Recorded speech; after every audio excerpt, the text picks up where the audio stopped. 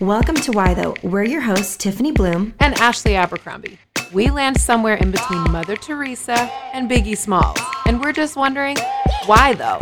We all have questions, from our existential crisis curiosities to our, hey girl, why your eyebrows look so good though? And we want to tackle all of those questions with you.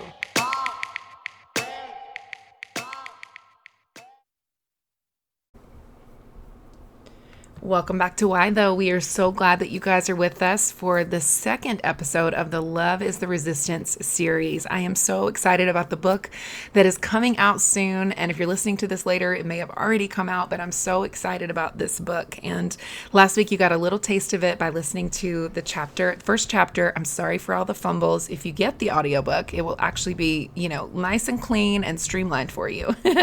And today we're going to be talking about something that is near and dear to my heart, and also something that we can start very lighthearted with because I have the best story to tell you guys, and that is bad apologies. I think there are so many of them in the world, you guys, and I write this whole chapter about language and how important language is and why language matters and how important it is the way we speak to each other, the way we talk to each other online and in real life, and why that matters. But I was thinking about bad apologies yesterday. We're going to talk about one from the book, but during this stressful time, one of the things that I've been doing is watching Real Housewives of New York. And I just started doing this because usually I'm team Atlanta for life. It's the only one that I have ever really watched. I love Nene. I love the women of the Atlanta episode. Tardy for the Party, for those who remember her, like all the things that are so hilarious. And I turned on New York. I had a bunch of letters to write, handwritten cards to write yesterday. And so I just watched a bunch of episodes. And these girls have 99 problems. They have 100 million, things of drama that they need to deal with. They fight with each other all the time and they pretend like everything is fine. And what they decided to do is host this little tea. Like everybody's doing crazy things all the time. And then they decided to have a tea that would be like a peace tea between all of them. And so they sit down for this tea, and they spent a ton of money to do, to rent out this space in Manhattan, and then, set up scones and get the teas ready and all these beautiful things. They come in with the most ridiculous hats, which are beautiful on the British, by the way, but are not lovely on Americans in Manhattan. Just doesn't look right. Something's wrong about it. We love you, United Kingdom. We love you. It suits you. It does not suit us. It doesn't. We look ridiculous at parties with that. And so they're sitting there doing all this stuff, and I just thought to myself, look at this. This is what the church does. We have so many problems we don't want to deal with, so we host an event. We're like, let's have an event and gather the people together for prayer. Let's do a worship night. Let's do a conference. Let's do a panel on racial reconciliation. Let's do, and nobody wants to do the hard work of really making amends, of actually giving an apology, of actually saying, you know what, I'm sorry, and I'm going to own that bad behavior. And not only am I going to own it, but I'm going to change it. I'm going to make it different because I can see that it's hurting you or that it's harming you. And so I feel like as on a whole, what human beings don't love to do is that daily discipline of change and the requirement within a relationship to build trust, which is, if you hurt me, I'm going to make the change.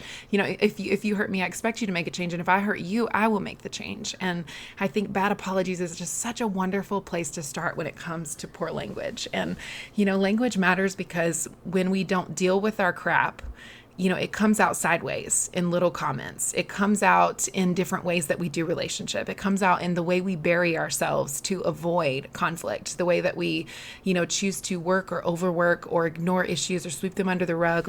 All of these things can be indicators that we are ignoring something. It could be something in a relationship. It could be something going on with us emotionally. But I think we tend to we don't want to deal with any of that, Tiff. Yeah. It's just a thing that we do. We'd rather put on a big fancy hat and eat our scones. Mm-hmm.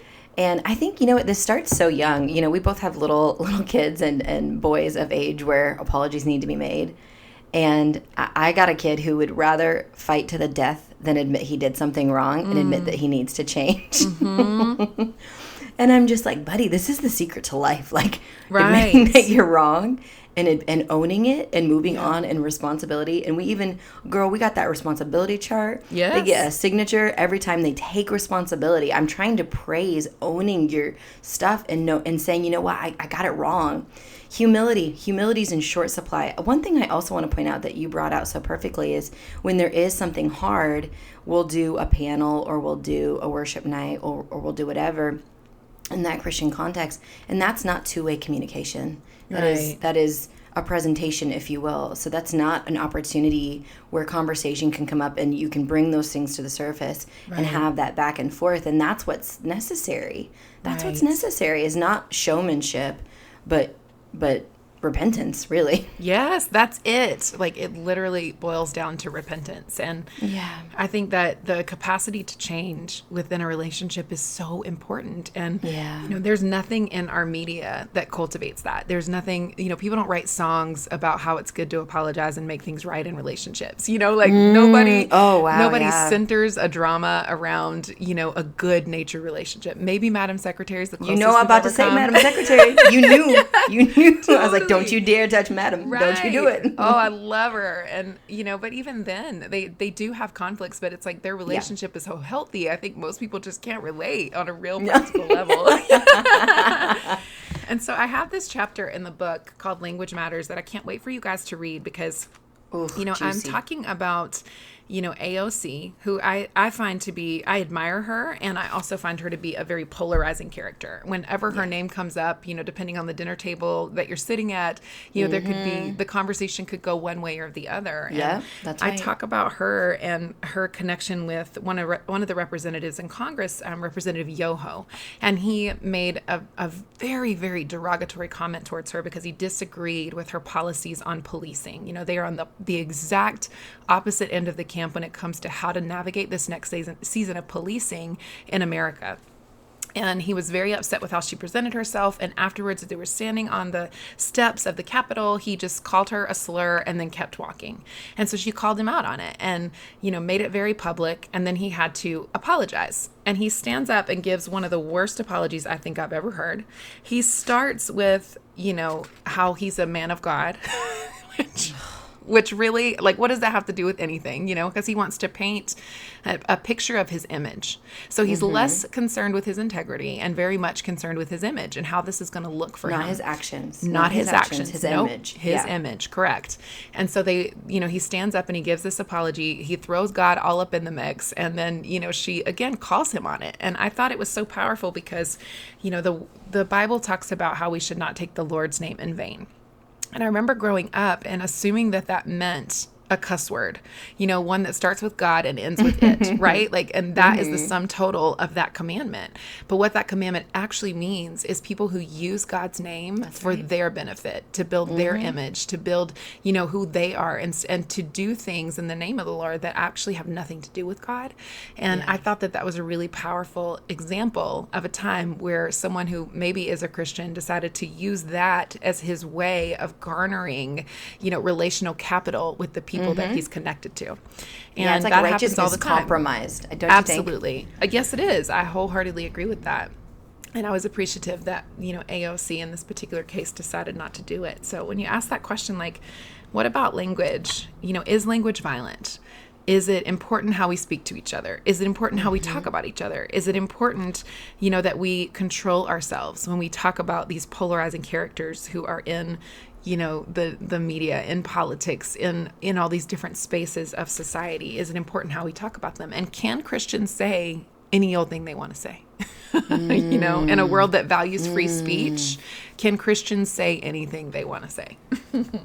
One of the things that I really enjoy that you talk about this in your real life, you've mentioned this on the podcast, and of course you really pull it together and dive into it and zero in on so many issues within the book of this idea of, oh, they're just being politically correct, or they're just being, you don't need to say those things. You don't need to appeal to that way of thinking, as if you're just being PC if you try to be respectful. That's equated with respect. But to tell it, quote unquote, tell it like it is means to just say what you want to say, and you don't need to be like that, and you can just be a straight shooter. So it's equating one with authenticity and the other one with respect, and putting those at the opposite end of the spectrum. And the passage that comes to my mind is, let your gentleness be evident to all. Let your gentleness be evident to all. I'm not bound by the idea of being politically correct or a straight shooter. That's not the paradigm. That's not the binary I'm operating in as a follower of Jesus. Right. And so I just love how you you pull all that out and you're like, nobody gets to hide behind this. There's no Right. excuses here. Yep. We don't, this is not what we're called to. Also, what a low freaking bar. Do you know what I'm saying? Like, what a low bar if that's Completely. all we're asking people to do. Completely. I wholeheartedly agree. And I think about Ephesians 4 all the time. And I talk about this online quite a bit on my social channels. But, the Lord talks about, to not let any unwholesome talk come out of our mouths. And that's deeply convicting to me. Like, I'm not sitting here saying, everyone listening to this needs to get their act together, or everyone who isn't listening to this needs to get their act together. It's like, when you boil it down to don't let any unwholesome talk come out of your mouth, none of us would be found innocent. That's right. That's James talks about the tongue being this tiny, tiny little rudder that steers this huge, massive ship and has the capacity to destroy things. And so this tiny little thing that's part of our body has the capacity to hurt and wound others. And AOC was talking about in her response and kind of her rebuttal to his apology. She was basically talking about like, hey, none of this language that you spoke to me is unfamiliar. Because I have walked the streets of New York City. I have worked in a restaurant and waited tables. Like, she basically just confirmed what most women know, which is that as we walk down the street, someone catcalls us, someone makes comments about our body, somebody, says a name when we don't, calls us a name when we don't respond to their maybe advances or the way that they speak to us, and they don't like that we didn't respond, or they don't like that we told them, to leave us alone. And so they have a response to that. And women know what this feels like. And so she also was making this larger case of like, hey, not only is what you said not surprising, it's not a good apology, but it's also not surprising. And she made the case that he didn't do it alone. He was walking next to another congressman who also laughed and did not confront him. Oh, and so when you think about these things, like, we allow as Christians, not only do we have to hold ourselves accountable, let your gentleness be evident to all. Do not let any unwholesome talk come out of your mouth. Remember what the tongue can do to the body, to the life that you're trying to steer. Remember what it can do. But it's also saying like, hey, we have a responsibility here to keep each other accountable and to not allow one another to destroy each other on the internet, in real life, at the dinner table. We actually have a responsibility for the way that we use our words. And without realizing it, we can perpetuate a culture that devalues certain people. Maybe it devalues women. Maybe the culture that you're in devalues immigrants. Maybe the culture that you're in devalues children. Maybe the culture that you're in devalues on and on and on the list goes. And so we have to really start evaluating, what do I allow to be okay in my family? And what do I allow to be okay in my church? And what do I allow to be okay at the water cooler in my workplace? And to really be thoughtful about our part is so important. I really love the 1-2 step that's happening here. The 1-2 step. Thank you, Ciara. We love you so much. Thank you for also living in the Pacific Northwest. And we know that you probably don't love it here, but you're here because Russell. But we love you. But one of the things I love about this is the first step is consider your own conduct, and the second is keep people accountable, even if it makes you feel uncomfortable. Yes. Like this is how we stop riffraff. You know what I'm saying? Yes. Like this is how we are perpetuating with our silence. It's a sin of omission, quite frankly. Yes, it is. And I want y'all to know I'm like deeply convicted right now, so I'm feeling rather challenged. This isn't, the Tiffany Ashley show. We're like, here's what you're doing wrong. No, we're in it. Like this is a we issue, and Ashley's hitting me straight between the eyes too right now, y'all. So we're all in this together.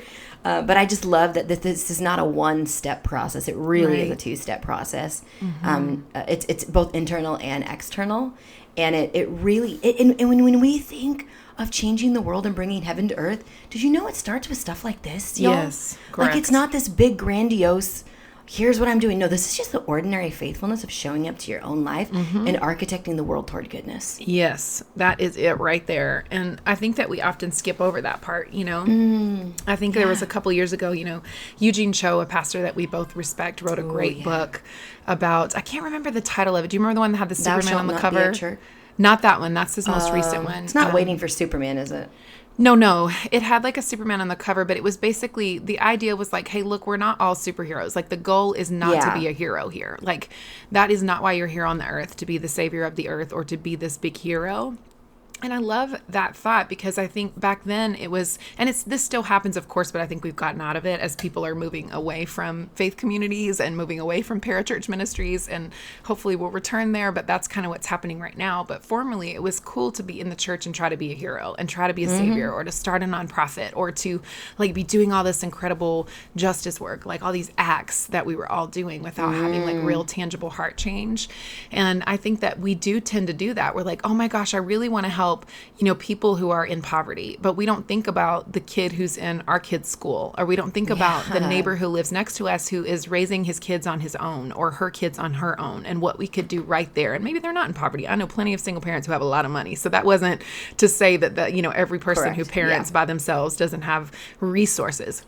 But what I am saying is people need support and people need help. And sometimes we want to skip right over that. Or we're like, I would love to go be a missionary in Latin America, or would love to go be a missionary in Africa, or I would love to be a missionary in Asia. But we skip right over our own biases and our own prejudices and our own racism that's right here at home.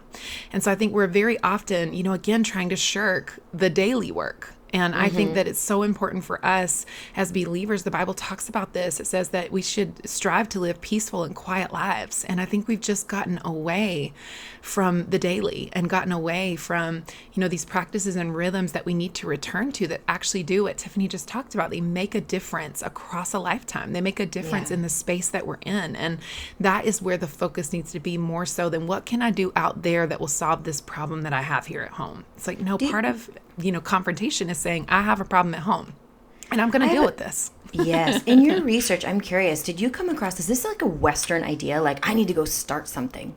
Do you see this in the Eastern Christian tradition? I'm just so curious, because you're right. Like, there is such a, you hit the nail on the head. Like, I'm going to go start a nonprofit. I'm going to go start this. I'm going to go do this. And it's a lot of formal programming rather than ordinary, everyday, I'm going to just incorporate this in my lifestyle versus treat it between the hours of 2 and 3 on Thursdays, I do this, but versus making it more of not that that's not in your lifestyle, but of course, or in the rhythm of your week, but this idea of that this isn't separate from me. I'm not going to compartmentalize this. This is just going to be part of my identity. Right. I'm just curious, or is it just the celebrity culture we have here and we praise the heroes?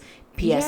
The Eugene Cho book was called Overrated. There it is. Bam. Thank you. I don't know, because I don't feel like I researched enough in terms of, what's happening in Eastern and Western cultures. But what I did look at and reevaluate is honestly, in some religions, they do this so much better. They have, if you travel to different places and see how people live on a local level, what that looks like is so different. We just have so much access to social media. We have ideas and we are fed ideas about who's cool and who's doing the right things and who is the superstar Christian. And we still carry, and I think this is probably a global thing too, because, we still carry this idea that we can climb some ladder to get somewhere, and it will make us significant, and it will make us successful, and it will make people love us. And I think that can happen in any country in the world. And, we see it, I think, more in the Western church than we do in other places. But for sure, I think human beings, we have been fed this bill of goods that says, you know what, I'm supposed to climb this ladder. I talk about this later in a different chapter that we'll talk about, because this is really true when it comes to class and poverty,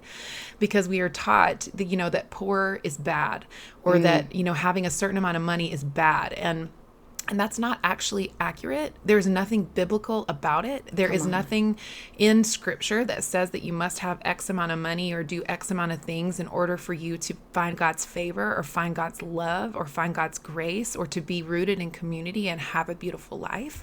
And so we've just been fed this lie, by all this language, by all this propaganda that teaches us who we're supposed to be in the world. And the real resistance is going, God, who do you say I should be in this world? What does your word say to me? God, what do you think is significant? And how do I resist this hurry? And just about a month ago, this has got me on a tangent. I'm sorry about that. But just a month ago. Oh, Carol, go. Get it. I was sitting with God. And, there's this passage in Isaiah that I've always really loved. And for those of you who are a little bit unfamiliar with the Old Testament prophets, the minor and majors, they can be a little, in your face and weird. To be honest, they're very weird. And for whatever reason, from the time I started following God as an adult, they were it was the books that came alive for me. And so God brought me back to this passage in Isaiah 30 that talks about how in repentance and rest will be your salvation, and in quietness and trust will be your strength. And then he says, but you would have none of it.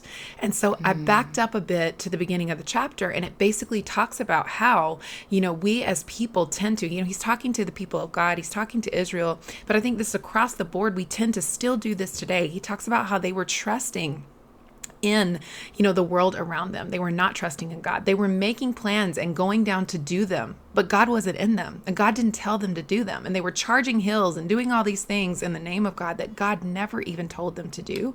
And so they were trusting and trying to create this life of success, of significance that looked like the world around them. And so they were following after all these different ideals. They were doing the things that they thought would make them cool and successful, that they saw other people doing, that they saw the leaders of the world doing, that they saw the government people doing, instead of just going, wait a minute, what does God say? And God says that success is in repentance and rest will be your salvation, and in quietness and trust will be your strength, but you would have none of it. And so I felt so strongly the Lord speaking to me about that. How are we all trying to set up our life? And who are we comparing ourselves to? And why do we do this? And what is, the hustle and bustle that we bring to the life? And some of that, I believe ambition is holy. We've had many conversations about this. Like Tiffany and I, we are not shy about ambition. We love, it's holy unto God. Work is purposeful and good.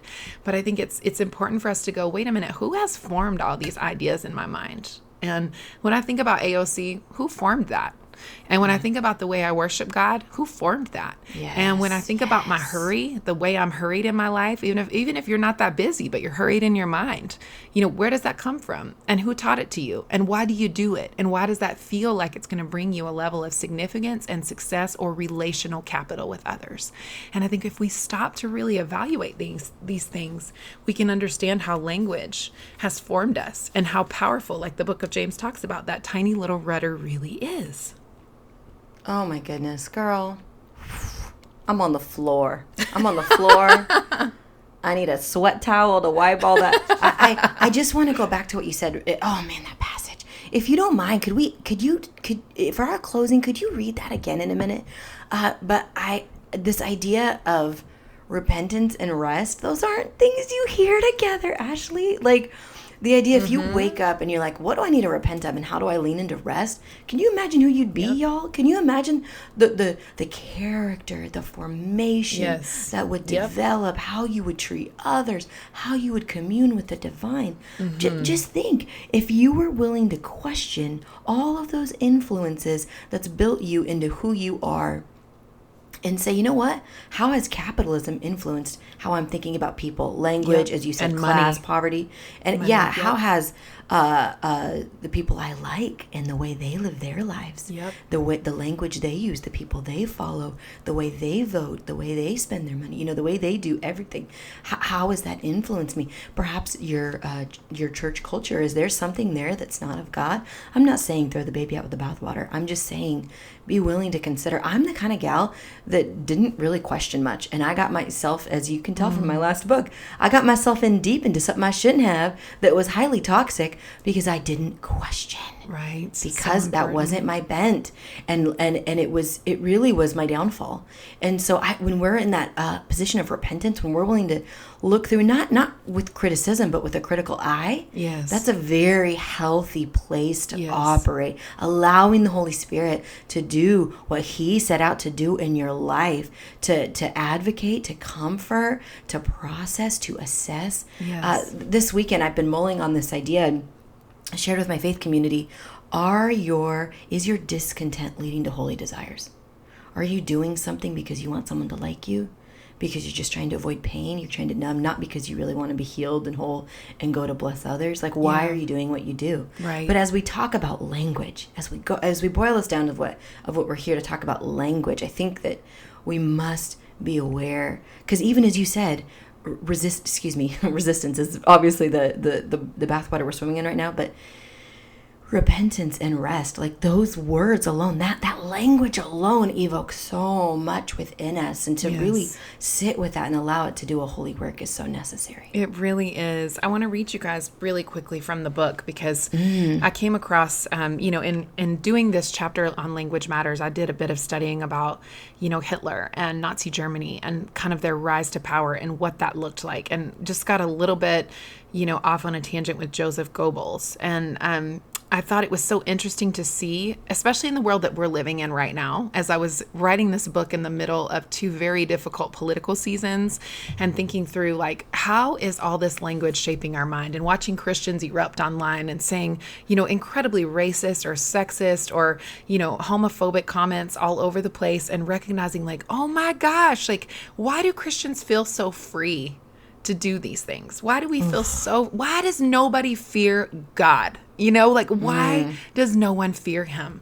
And a false confidence, right? Completely. Like this completely unfounded arrogance, not confidence. Arrogance. But that's how they found their significance. That's how they found their relationships. It is their place of belonging, right? So we are so created to do this. And I think that people who push propaganda know that. They know that when they push us into a camp, even if we're wrong, it's because we can feel like we have a place where we're seen, where we're known, like where we can, experience the world with other people and find a kindredness, even if it's built on hatred. And Joseph Goebbels wrote this. He was the Reich Minister of Propaganda in Nazi Germany, and he said this: "No one can say your propaganda is too rough, too mean. These are not criteria by which it may be characterized. It ought not be decent, nor ought it be gentle or soft or humble. It ought to lead to success." Oh my goodness. And this right here is why repentance is so important. And this right here is why rest is so important, and why we must return to humility. And I go on to write, the language of hate clothed in plausible deniability is working, is it not? It's destabilizing us and confirming the biases we hold inside as true. News anchors, influencers on social media, pastors, coworkers, friends, and family members put a fresh stamp on thoughts we've already inherited or internalized. I knew it, we think. All Republicans are racist bigots. All Democrats are baby killers. All immigrants want is to steal our jobs. All poor whites are trailer trash. All Black Lives Matter supporters are Marxist. No politician can ever be trusted. Every church and every pastor is corrupt. Everyone in a service role lives to serve me. If they wanted a living wage or health care, they should just get another job. Their life is messed up because they just need to make better choices. And this is how propaganda leads to success. And this is how harmful ideas and words become truth to us. And then we repeat that junk everywhere we go and call it normal. It leaks out at the dinner table, in a small group, at the water cooler at work, during a play date at the park. What we think about ourselves, others, and the world around us matters. And once we are fully decided on our beliefs, it becomes harder to change our minds. It's like buying a car and suddenly seeing that car everywhere. We just keep confirming what we think, whether it's rooted in facts or not. We deny the truth in favor of something that agrees with us. Words shape our world. Language matters, you guys. Oh, so freaking good. Matters. It freaking matters. That's going to be on our next merch, which we don't do. But if we did, we'll send you a digital sticker, and it's going to say, Language freaking matters. Oh, we love y'all so much. Also, y'all, are we spoiled? I know y'all like snapping, clapping in your car, on the treadmill, doing your laundry. I know you're snapping when I said that. We are so spoiled during this series on Love is the Resistance. This is week 2. We are only warming up. We got so many more weeks, so many more goodies coming. But my goodness, go ahead, go pre-order if you're listening to this before August 31st. And if it's after August 31st and you're listening, go buy one for you and a friend. Go through it, y'all. This is the perfect book club book. I tell you what, this is going to prompt such conversation, healing, understanding, connection. I can't even imagine a better book for book clubs. And if you've always been like, I'm not a book club girl, sister, go get a bottle of wine and get your friends and get the book. Like, how is that not the best night of your life? I don't even know. But please, you're going to be so richly blessed. So please hit that pre-order, because this is a blessing to you. And as you process through this, I know it's going to be a blessing to your world. So we are so thankful. Ashley, any last words? Nope. I'm just so thankful for your guys' support, and those pre-orders mean everything to an author. And so I'm so grateful that you guys would take a minute to do that. And don't forget, you'll get the free audiobook version, which is read by me. You'll get the video session of the Love is the Resistance course that I created for book clubs or for individual study. And you get this awesome discussion guide. And my beautiful friend Cass at Her True Worth made some lock screen images for you guys for the book. So I'm so pumped to be able to gift you all those wonderful things with your pre-order, and they shall not be available afterwards. So go over there and get them. And I am very excited about this series with you guys. Also, she said it, but I'm just going to say it again. You guys, a free audiobook, please. Are you kidding me? That's like worth it. It's like $20 worth. Come on. When I know Ashley knows this about me, but if anyone offers me a free audiobook, I'm like, you have my money, because me the too. idea that I can just let you you can just tell me the information. I don't have to make time at night. You know what I'm saying? Especially nonfiction. I'm like, somebody tell me this, and then I want to replay it. Ooh, y'all getting spoiled. So go hit that pre-order. We love you. We'll see you next week. Bye-bye. Bye-bye. Hey listeners, remember to subscribe and comment. It helps others to find the show. To learn more about Tiffany's writing, speaking, or books, visit TiffanyBloom.com. To learn more about Ashley's writing, speaking, or books, visit ashabercrombie.org. See you next week.